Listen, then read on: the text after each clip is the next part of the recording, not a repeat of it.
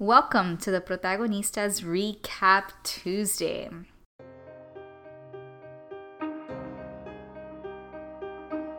So I just loved my conversation with La Doctora Liz Rios because there's something so powerful about chatting with someone in familia, someone that although you grew up in different areas or spaces or even within different spiritual traditions, there's still a familiarity in culture and understanding. And although I didn't grow up in El Barrio of New York City, I resonated a lot with what Liz was talking about.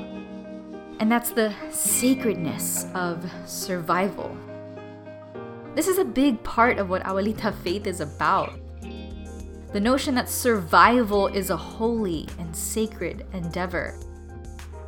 I mention this a lot, but I love that for many women in the Bible, they are trying to make it to the next day. They're trying to ensure that they remarry so they don't go poor and hungry, like in the story of Ruth and Naomi, or they're trying to ensure their futures for similar reasons.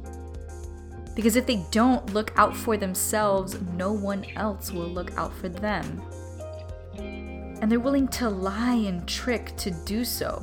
Like Tamar, who pretends she's a prostitute and has sex with her father-in-law, Judah.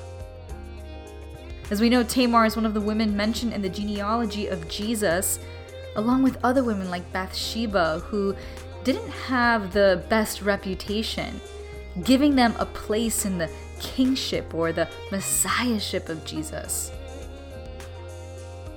Tamar's act of deceit is essentially blessed by God. And the stories of Ruth and Naomi or of Tamar are just a couple of many similar stories. And of course, they can be read and interpreted in a variety of ways, and so many nuggets of meaning and wisdom can be extracted from them. But what stands out to me is survival. The notion of, as I mentioned in my episode, resolviendo, of figuring it out, living in a state of day-by-day survival. For the majority of the world, this is a reality, right? I think this is the foundation of Barrio theology and Abuelita theology and theology from the margins in general. It's a true living out of the Lord's Prayer, which says, Padre nuestro, our Father who art in heaven, give us this day our daily bread, because we need to resolver.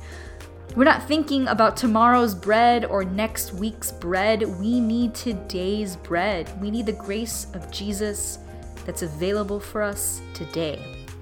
And we need to eat. We need enough divine strength and sustenance to make it until tomorrow. I love that this is how Jesus modeled prayer. I believe Jesus had those who live day by day, resolviendo in mind, and not that the privileged aren't in the picture, but those of us with varying levels of privilege aren't the center of the story.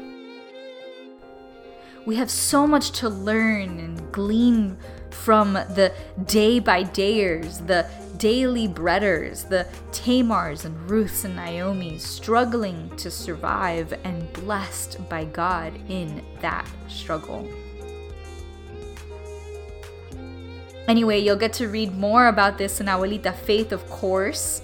May you be filled with Barrio theology and Abuelita theology, with the love and grace and strength of Jesus today.